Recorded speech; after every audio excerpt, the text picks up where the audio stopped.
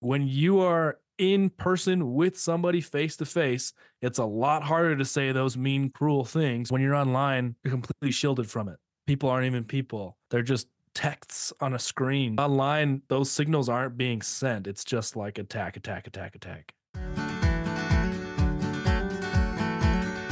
Welcome to Respect, Relate, Connect, the official podcast for Living Room Conversations, a nonprofit organization focused on building understanding and bringing people together through guided conversations since 2010. Welcome to this month's episode of Respect, Relate, Connect, the official podcast for Living Room Conversations. I am Stewart Fletcher, social media manager for Living Room Conversations, and your host today. I have two guests with me, Dallin Hawkins and Candi Davis, and we're going to talk about the guide, Relationships Over Politics, Connecting with Friends and Family. As we start this new election year and opinions become more and more entrenched, it's important to talk about and learn how to put people first and the issues second. So this guide is going to be exploring exactly that topic with your friends and your family. It can be found at livingroomconversations.org. We, as an organization, are a nonprofit run primarily through donations, and we do that so that our resources can be free to download and accessible for everyone and anyone across the country.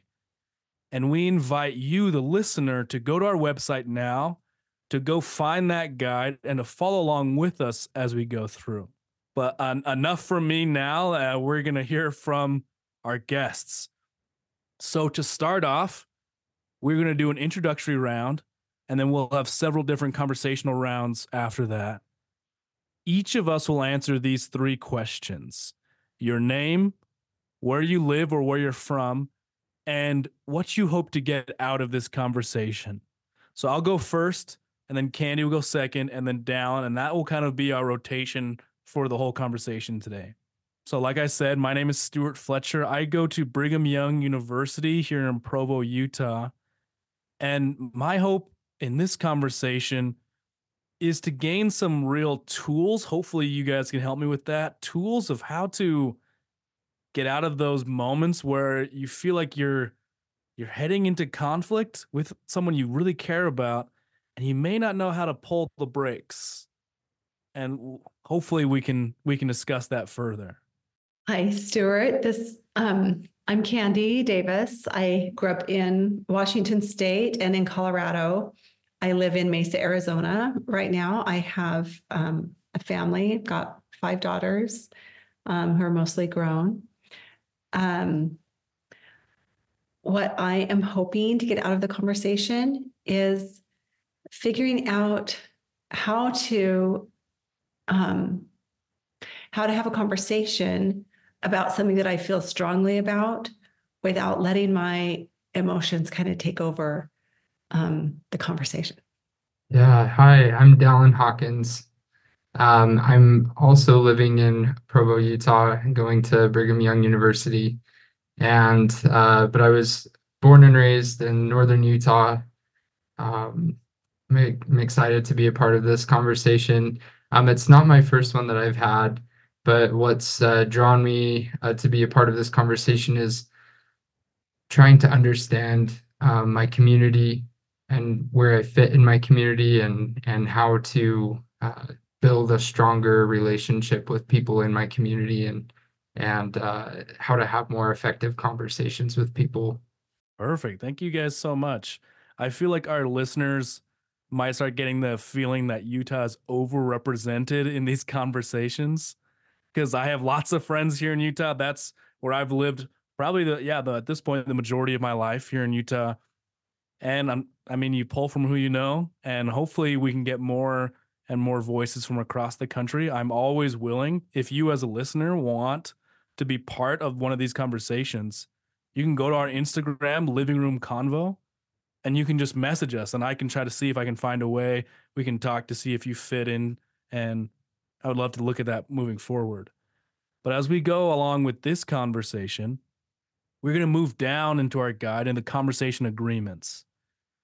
These are kind of our rules, our guiding principles that will help set the tone for this conversation so that no matter what we talk about, we can always have these as kind of guardrails and guideposts so that we can be heading in as productive of a direction as possible. So I'm going to read the first one, and then Candi, if you'll read the second, and Dallin, and then we'll go in that rotation until we've read all 6 of them. The first one says, be curious and listen to understand. Show respect and suspend judgment. Know any common ground as well as any differences. Be authentic and welcome that from others. Be purposeful and to the point. Own and guide the conversation. Perfect. And if at any point any of us feel like somebody is going outside of these conversation agreements, we can literally like throw up a timeout signal. We can stop and we can reevaluate. But now we're going to move into round 1, which is a little bit further step into getting to know each other. We know a little bit of facts about each other, and now it's our opportunity to actually dig into who we are before we dig into the conversation itself. So in round 1, each participant will take 1 to 2 minutes to answer one of these questions. Here are the 3 that you can pick from. What are your hopes and concerns for your community and or the country? What would your best friends say about who you are and what inspires you? What sense of purpose, mission, or duty guides you in your life? So I can go first. Having had several of these living room conversations, sometimes it's hard to know exactly how to answer these because you feel like you can answer them in a kind of a rote way. So I'm trying to make sure that every time it's a meaningful answer. I'm going to look at the first question. What are your hopes and concerns for your community and or the country? So many concerns, but also a lot of hopes. I would say my biggest concern with the country at large, with the United States at large, is that we use identity almost as a weapon against each other. That sometimes you can project someone an identity or a stereotype on somebody else and force them to live in that box. And sometimes you can use it even for yourself. You can just decide one day that this is my identity across the board, and you become inflexible. And by doing that, we're creating a lot of division. But my hope is that through work like living room conversations, through people just willing to put empathy and understanding first, that we can move beyond that and start to just see each other as nuanced and interesting and layered people like you do with people that you know in your day-to-day life. I like that. Okay, I guess I'll go next, and I'm going to choose what sense of purpose, mission, or duty guides you in your life. And for me, I mean, I'm a mom, so that's kind of the place I come from. In my perspective, as I look at my sense of purpose and mission, it really is to raise my children the best way I can, to help them be strong members of their community and to be engaged in the world around them. I think that's really important.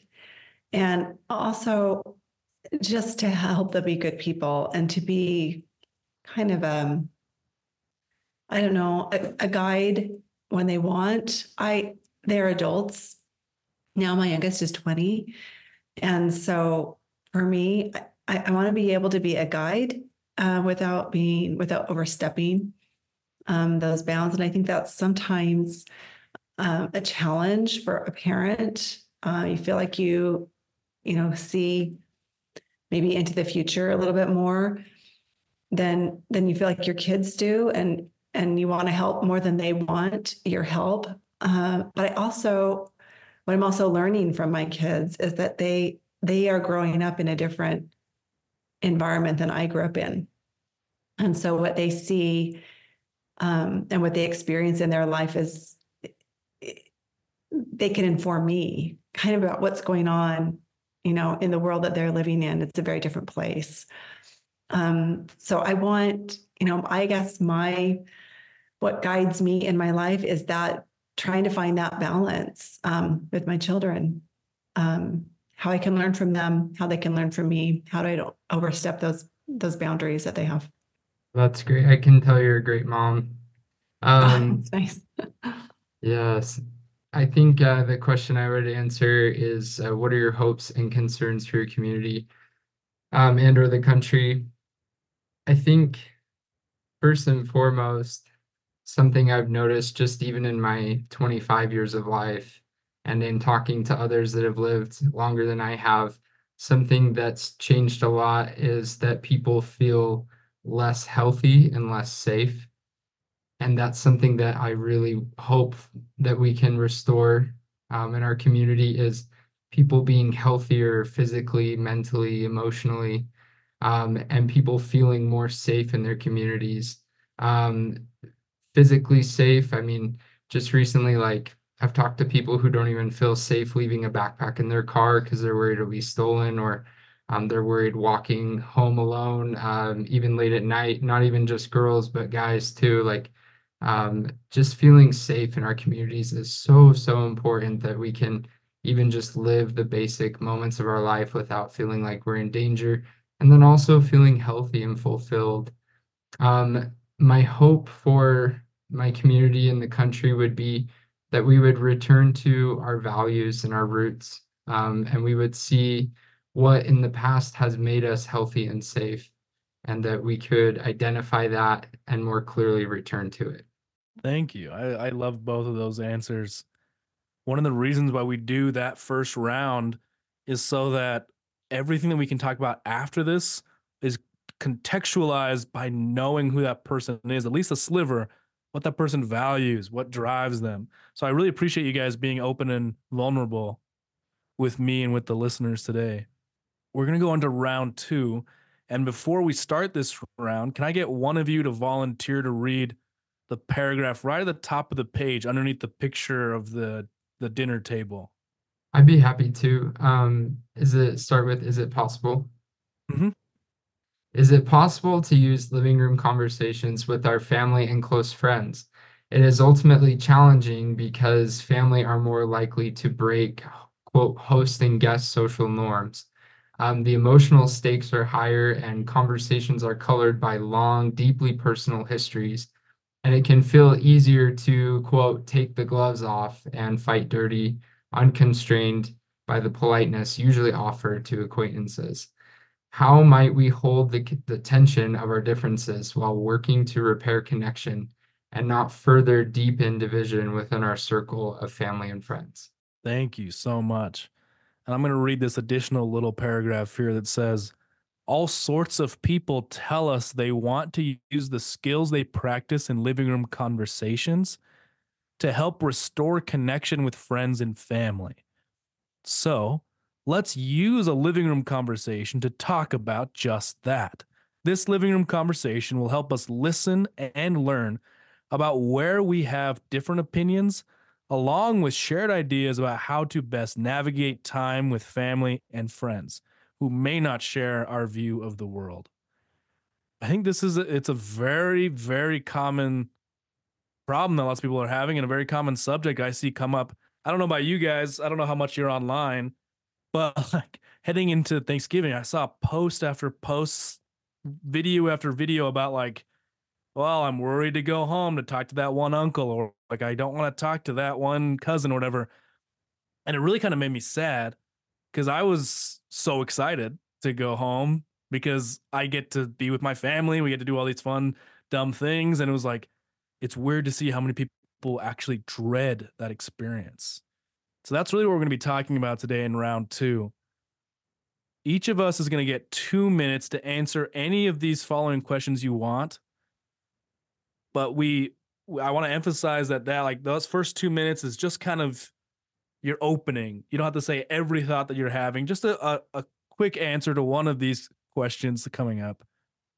And then after each of us gets a moment to kind of have the spotlight, we're going to open it up and we can be more free form. We can ask questions. We can comment directly back to something that somebody else has said. So I'm going to read these questions out, and then we're going to go to that order of me and then Candi, then Dallin. What are your early memories of talking politics with your family or friends? What things went well? Was there anything difficult? What assumptions do you think those close to you may be making about your political identity? What assumptions do you make about friends or family's political identities? What do you wish or hope could happen in conversations with your friends and family about meaningful differences between you? Are there any past successes that you might build upon? How could you prepare yourself to listen with genuine curiosity to your friends and family? When does love supersede politics, and when does it perhaps not? I think the one that jumps out to me the most is what assumptions do you think those close to you may be making about your political identity? This is something that I wouldn't say I've struggled with recently, but I definitely had throughout my life. I grew up here in Utah for the most part, but then around the beginning of my high school, I moved all the way across the country to Washington, D.C. And that is a major culture shock. Even though it's the same country, we're speaking the same language, it could be a whole different planet. I was so just like surprised by how different, not just the people in the community, but like how they treated each other, what the world looked like, the world views all around me. And all of my friends in Washington, D.C., all assumed that I was very hardcore right wing, that I was very conservative, and sometimes like that I was like a country bumpkin and that I didn't know anything. And it was weird to me because I was like, well, you guys have never even asked me about any of these beliefs. You've just projected this idea of what you think Utah is onto me. And it was funny to experience the reverse when I moved back from Maryland to here in Utah. And people did the exact same thing, but flipped, where they just assumed that I was like this kind of East Coast elitist and that I grew up not knowing like the different values and the different communities out here and that I had different priorities than they do and I saw the world in a different way. And so I've definitely had people assume on both directions my political identity. And the irony is that am very moderate. And so like they were both wrong in their own assumptions in different ways. Yeah, that's really interesting to think about. I have a similar, well, maybe not that similar, but I have experience within my own family, very different political perspectives. So I am going to take the question, what are your early memories of talking politics with family or friends? What things went well and was anything difficult? So growing up, our family was very conservative. We grew up in Washington and Colorado, but because we were members of the Mormon Church, Church of Jesus Christ of Latter-day Saints, we were very conservative. And that was fine. There were 7 kids. We all pretty much thought the same. It was very cohesive. And there's some comfort in that, right? That cohesion and feeling like you're surrounded with people that think and feel the same way you do. There's a comfort level there. So when we moved to Colorado, I was 10 and I was raised most of my life there. I got married when I was 20 and my husband and I moved to the East Coast. My family then moved to Utah. And moving from Colorado to Utah was really interesting for my little brothers because they did not, I think they found the friends around them in Utah much more conservative in a lot of ways than they wanted to be. They wanted to be not lumped in with that type of conservatism. And maybe that's because, they did most of their growing up in Colorado. I don't know. But they became much more liberal in Utah. And as I was in Massachusetts, pretty much, thinking the same way I'd always thought, which wasn't like super hard conservative, more of a moderate conservatism. They were much more liberal. And when we came back together as a family a few years later, and they were in college, and one of them was engaged, so they were quite a bit older. And as we sat down to talk about, just how everyone was doing in life and everything, these things started coming up. The political stuff started coming up. And I remember being very distraught that my little brother, who I felt like was very smart and, had a good understanding of the world, that what he was saying to me, these very liberal philosophies, didn't fit with what I thought a smart person should think. And we had a conversation that was really hard. And he was upset that I felt like he didn't understand the world as well as I did at that point. And we talked about, taxes and how when he started making his own money, he'd realize, how great it was to be fiscally conservative and, all of those kind of things. It was a tough conversation because I think he felt belittled by the fact that I did not, that I wasn't more curious or understanding about where he was coming from. And I was upset by the fact that we were no longer in that comfortable place where we could both think the same thing. Yeah, the question that stuck out to me was when does love supersede politics and when does it perhaps not? I grew up being told by my parents, they said, we love you, but we love you enough to tell you what you need to hear and not just what is easy to be heard. My mom made it clear to me that she was the only person in the world with her role. She said, you will have many friends, you will have your siblings, and you will have your extended family, you'll have your wife and children someday, but nobody in this world will be your mother except me. And she said, I have that special role and that responsibility to guide you as your mother. And my dad felt very similarly. And so they loved me, but they also realized that they served that critical purpose in my life to help correct and guide me as I grew up. My siblings also saw that they weren't just friends. They weren't just people I met in classes. They were people that were going to that not only have been there my whole life, because I'm the youngest, but they've been there my whole life. They've seen me through every stage of life that I've been in, and they probably will see almost every stage I'll ever go through. They're the only ones that will really know me through every time of my life, and so they serve a special purpose. I think love um, supersedes politics when you have that special role, that mantle or responsibility in someone's life, um, as a sibling, as a parent, and honestly, even as a friend. I've had friends tell me the hard truths, and they're willing to put aside what is easy to say, and they're able to say what I need to hear. And so I think that that is when love is most important, is when we see our role in someone's life. Yeah, that resonates with me for sure. Is there something that you wanted to respond back to directly, Dallin? No, just, I mean, I can see that would be so difficult. And just a thought I had while you were telling your story was um, just how funny it is that we see things so black and white, so liberal and conservative.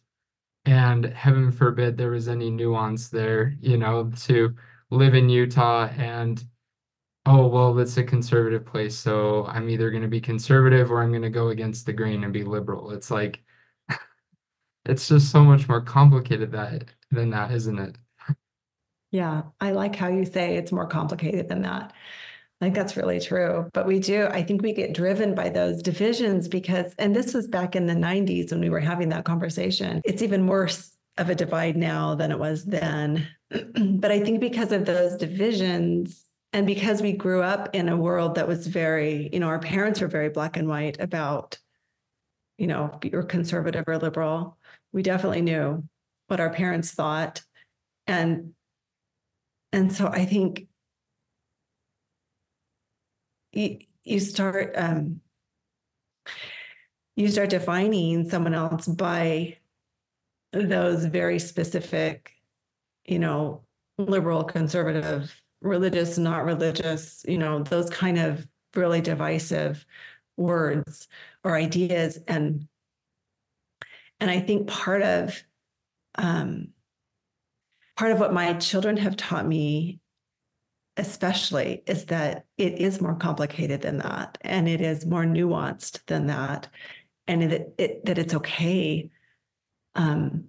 It's okay for that nuance to be there and for that complication to be there. It doesn't have to be black and white. We all see the world a different way. Like, none of us see the world the same way. And that's a good thing. And I think it took a while for me to figure out that that was a good thing. And it's good to have conversations about politics. I think it's so funny that there's like that old axiom that the two things you don't talk about at the dinner table are religion and politics. And if you ask me, those are the two things we are struggling with the most is spirituality, religion, and politics. And those are perhaps the things that we most desperately need to have healthy conversations about. It's always funny when I hear people say that because I still hear it where they're like, oh, we don't talk politics or religion at the dinner table. Because I grew up in a family where that's like our primary topic of conversation. Number one is movies. Number two is religion. Number three is politics. Like, that's what we talked about. And I definitely resonated with what you were saying before, Candi, about that there was this peace and this kind of safety in the conformity of your family when you were younger.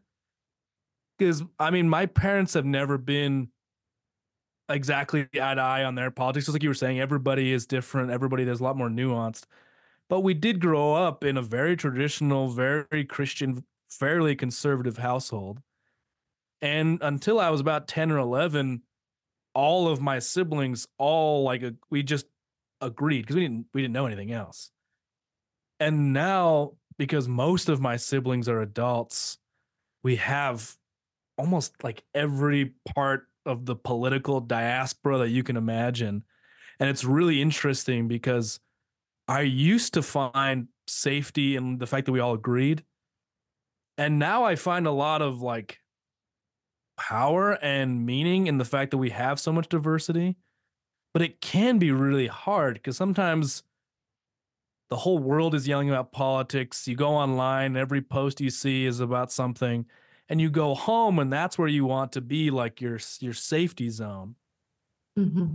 And when those conversations continue or even escalate when you go home, that's the hard part. I don't know how we really face that. So I have one brother, different brother than the first one I was talking about, who is probably the most directly opposite of me as far as what our politics are. And I think we've probably come a little bit closer together over the years. But I remember one conversation with him. We were at home. We were talking about, I think it was like right during or right before COVID, and they were talking about, defunding the police. And we had two very different ideas of whether that was a good idea or not. And we had very spirited conversation. And he and I are probably the most non-conflict people in the entire family. Neither one of us like conflict at all. And so for us to be having this conversation was kind of scary because it's not a conversation that normally we would enjoy having, especially not with each other. And we loved each other very much. And I remember having that conversation and kind of having to pull back. And I remember getting to a certain point in the conversation where I was like, okay, I can't say anything more to upset him. And I don't want to upset him. And I don't want to be upset. And so I think I said something like, well, we're probably just going to always disagree about this, and that's okay. And I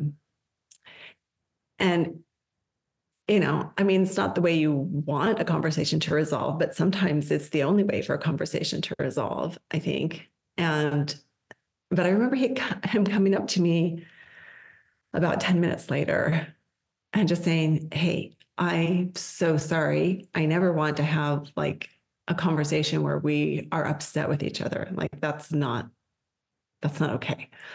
I love you and I respect, your difference of opinion, and that's great. And I'm so sorry. Which I thought it was really sweet of him to apologize. Um, it felt really good to me. And I didn't feel like he had anything to apologize for, but I appreciated that he didn't want that to define, the rest of the week, or he didn't want that to sit. I have a question. I wonder what you guys would think about this. I've thought about political discussions a lot lately, and it's funny. I almost feel like every controversial discussion about anything is like, oh, I don't talk politics. Like it's seen as politics if it's controversial.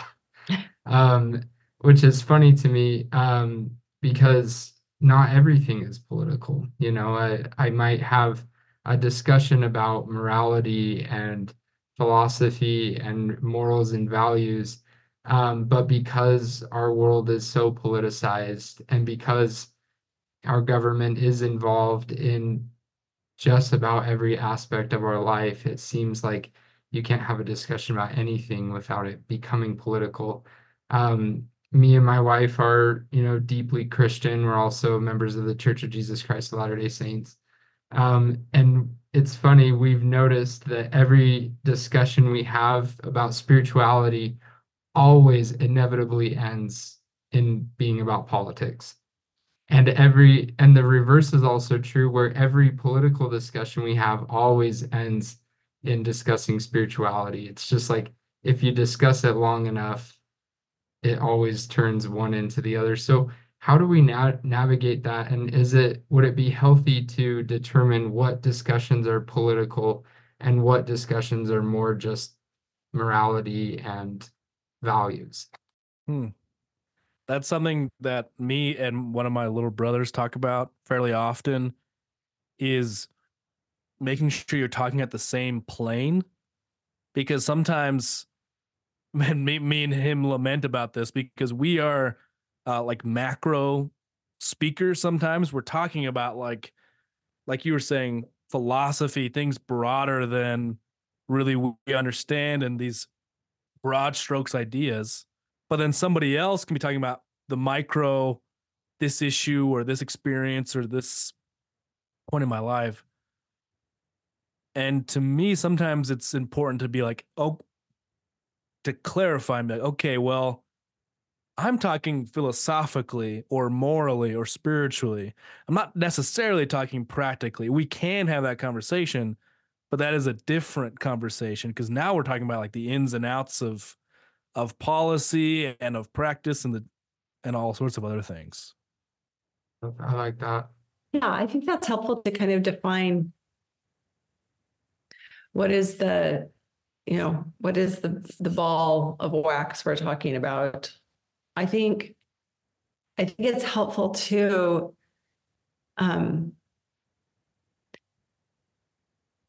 see the person that you're talking to as someone who has their own experiences, right? That adds to what they're going to be saying, and that they see the world through. And I think trying to understand that that's not a wrong thing, and to have a conversation with someone knowing that they see things through their own experience.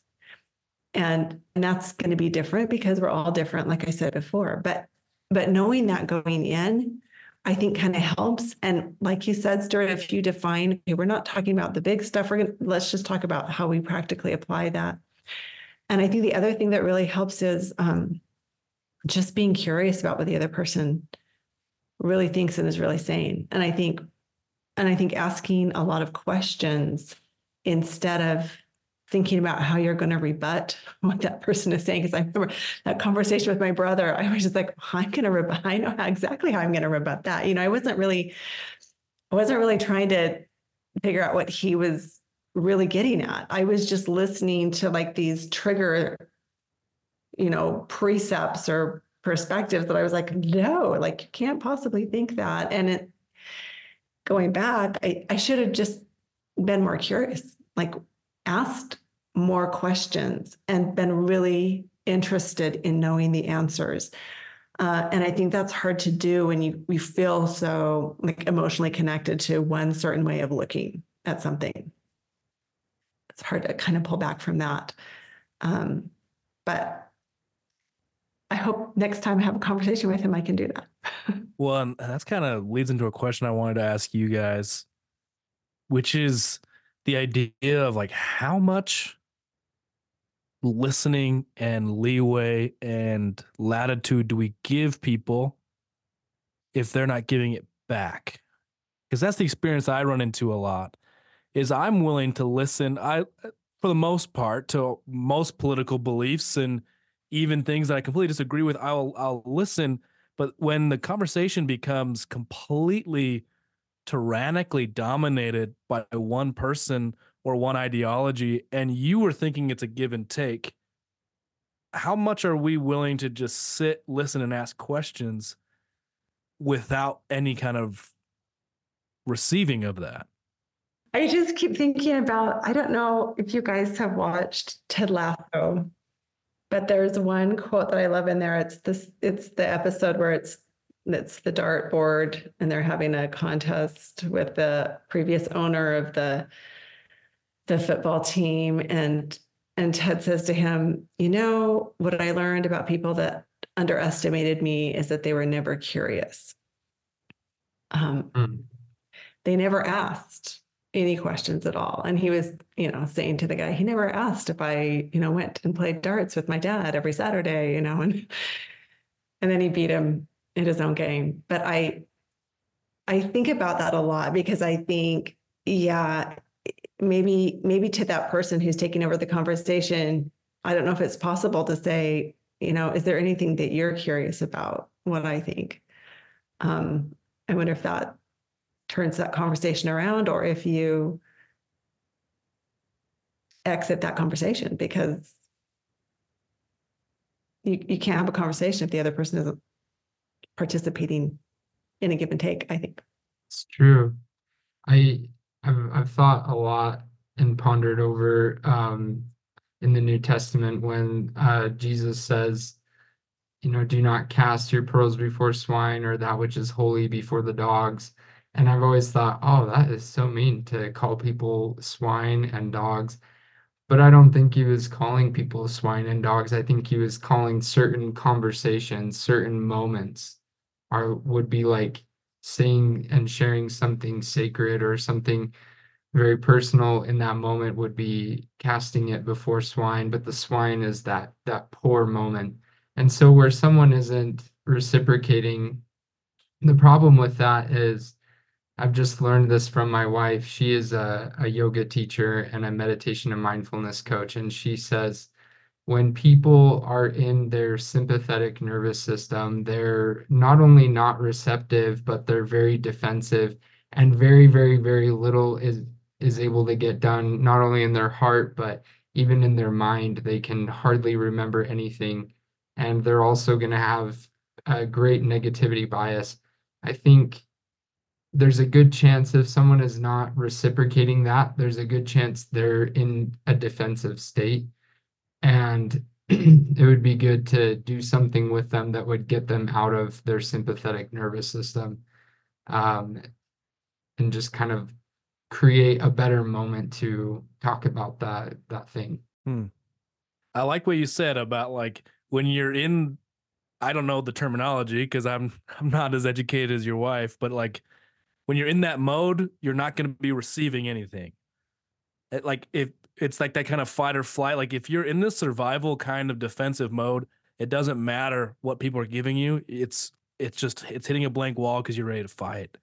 I had an experience just recently where a family member, extended family member, posted something just like vile and hateful on their social media, and I was like shocked because we don't agree politically, but I thought we agreed morally.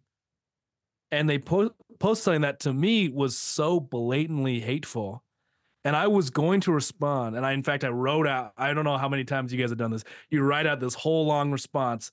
And then, like, in the moment, I'm like, this isn't going to do any good.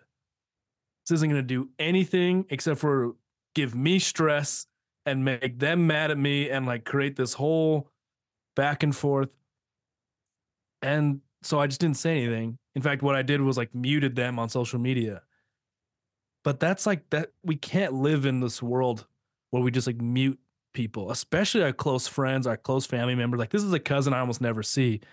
But if it was like my brother or if it was like my mom, you can't mute those people. What do you do?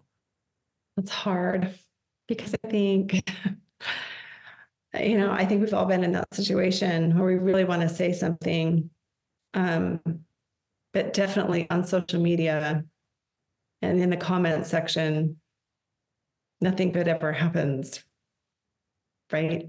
I mean, people just don't, that's not when they're listening, that's when they're spewing.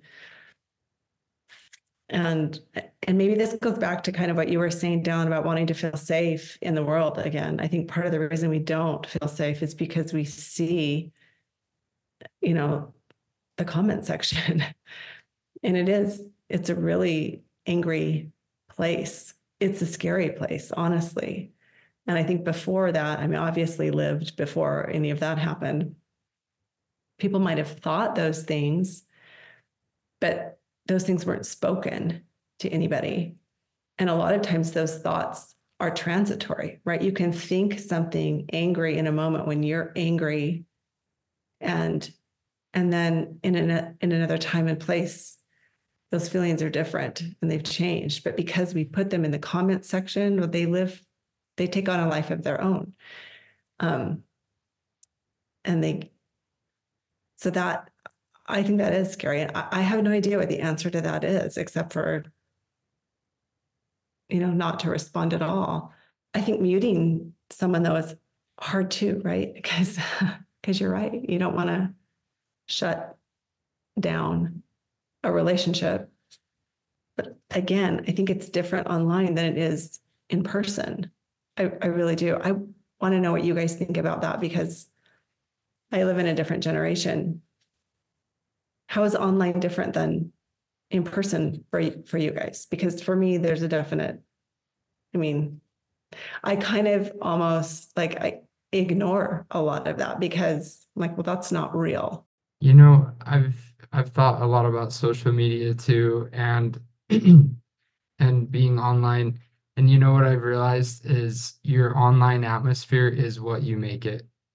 I know people who hate social media, and I love to ask them why, because it's no surprise when I find out, well, I was following these accounts, and I'm like, all right, I'm gonna stop you there. I mean, that's why you were hating social media, because you were in inflammatory places. I know because I've tried to structure my online presence to be in very anti-inflammatory places, sites that are promoting health and happiness and safety, all the things I'm striving for in my community, places that sites and pages with like-minded people. And what I'm realizing is it really is just what you make it. You can make your social media presence a great, great, healthy, happy place, just like you can make your physical presence in the real world a healthy, happy place. I mean, if you put yourself on Skid Row in California, that's going to be the worst, most unhealthy, scary place you will fear for your life. But if you put yourself in Jackson, Wyoming, I mean, you're going to feel great and you're going to smell the fresh air. So just like we can put ourselves in safe physical places, we can create a safe online presence as well. A little bit of a response, but not quite a rebuttal to what Dallin was saying, because I really do agree. I use my online presence primarily for humor. And then after that, for more uplifting things, the kinds of people I follow, the kinds of things I interact with. But I read an interesting book a while back. The book is called On Killing. It's a very dark book about the psychology of what it takes to be a killer.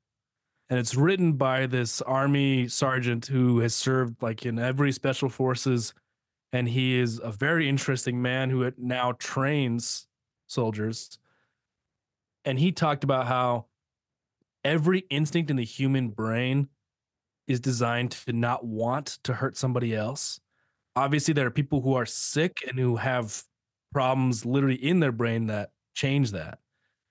But human beings are designed to have this preservation for themselves and for each other. And it takes a lot of conditioning to trick a soldier or a person into being a killer. But he says the number one easiest way to do it is to create distance. Like if you dehumanize other people, way easier. But especially, he said, especially in the kind of the drone strike era where we're living, where you can literally not have just physical distance, but emotional and mental distance, where you don't have to see a person. You can literally just like plug in coordinates and do it. It's easy. He says that you don't even really have to train or condition a soldier to do it. And he likened this in the book to online communication. He's like, when you are in person with somebody face to face, it's a lot harder to say those mean, cruel things because your body, your brain, everything is designed to not want to hurt each other. And when you do, you get a visceral reaction. When you've made someone mad, even if it's someone you wanted to get mad, you can feel it in your own body. You can always tell, you can read the signs. He says, when you're online, you're completely shielded from it. People aren't even people. They're just texts on a screen. People can just be a robot for all you know, and you can say the most vile, most hateful things. And the trick to me is to just remove yourself from that. Anytime a conversation online is getting into something hateful or hurtful, you just have to think, this isn't a real interaction. They're not seeing me as a person, and I'm not really seeing them as a person. Even if I'm trying, I'm going to pull back. And when it's those conversations that are in person, like you had with your brother, Candi, those are hard conversations. But he had the opportunity to come back and say he was sorry. He could feel that something was wrong. You had the opportunity to be like, okay, maybe this is going too far. Maybe I don't want to say this next thing. But online, those signals aren't being sent. It's just like attack, attack, attack, attack. Absolutely true. I think, yeah, I agree completely with that. And I think online can be a good space. I think there are a lot of good spaces online and on social media. I don't think it's inherently a bad space to be, but I do think the comment section sometimes is an inherently bad space to be. My older brother, he moved to a new state, and he said, ever since I've been in this state, he's in Minnesota. He's like, I have never been on Facebook, and I don't have any of my Minnesota friends on Facebook. And so I only have these positive relationships because I don't have to see what they're posting, what their politics are. If I want to have that conversation, I can have it in person, but I don't have to see it just like on my wall as I live in my daily life. Yeah, that's a really, really good point. But we are almost out of time here, and I don't want to take up any more of your guys' evening. So we're going to move into round 3, which is our reflecting on the conversation round. And again, it's like the first round where we each get 2 minutes to answer one of these questions. And here's the bank of questions that we have. In one sentence, share what was most meaningful or valuable to you in the experience of this living room conversation. What new understanding or common ground did you find within this topic? Has this conversation changed your perception of anyone in this group, including yourself? Name one important thing that was accomplished here. Is there a next step you would like to take based upon the conversation you just had? So for me, I'm going to answer the first question. What was most meaningful or valuable? In one sentence. To me, what was most meaningful and valuable was what Dallin was saying about when people are in that state where they're not willing to hear. It doesn't matter what you're giving. It doesn't matter what you're saying.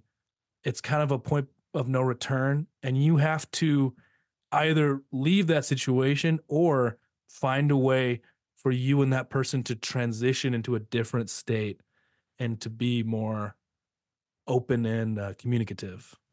I like that too. I really thought that was a good insight. I think I'm going to ask the question, name one important thing that was accomplished here. And I really liked the fact that there's some generational difference between us. And I think there's still a common understanding and a common language. And I think that, yeah, we have different ways of understanding things.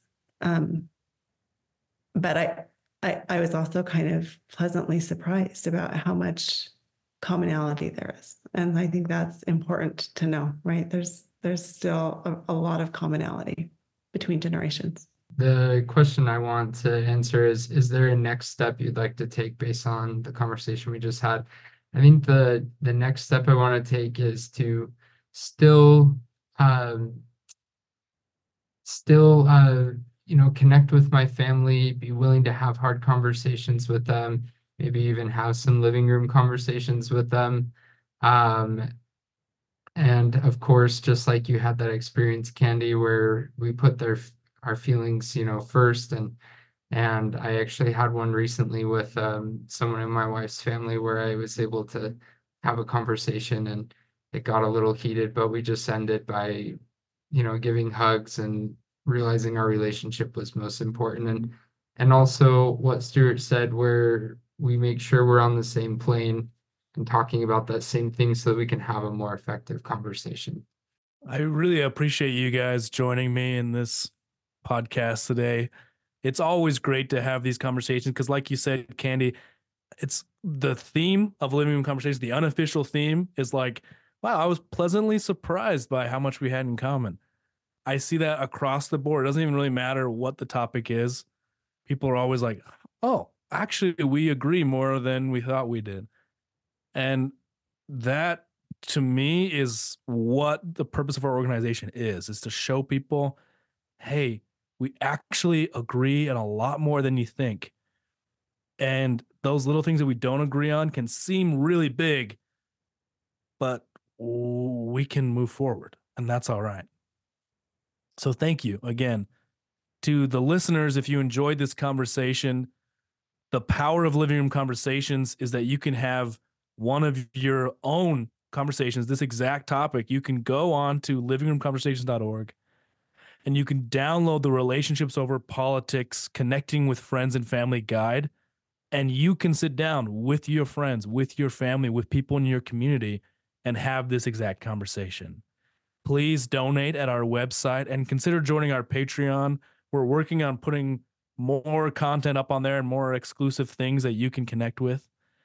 Because this work of depolarization and connecting people together, it cannot go on without your help.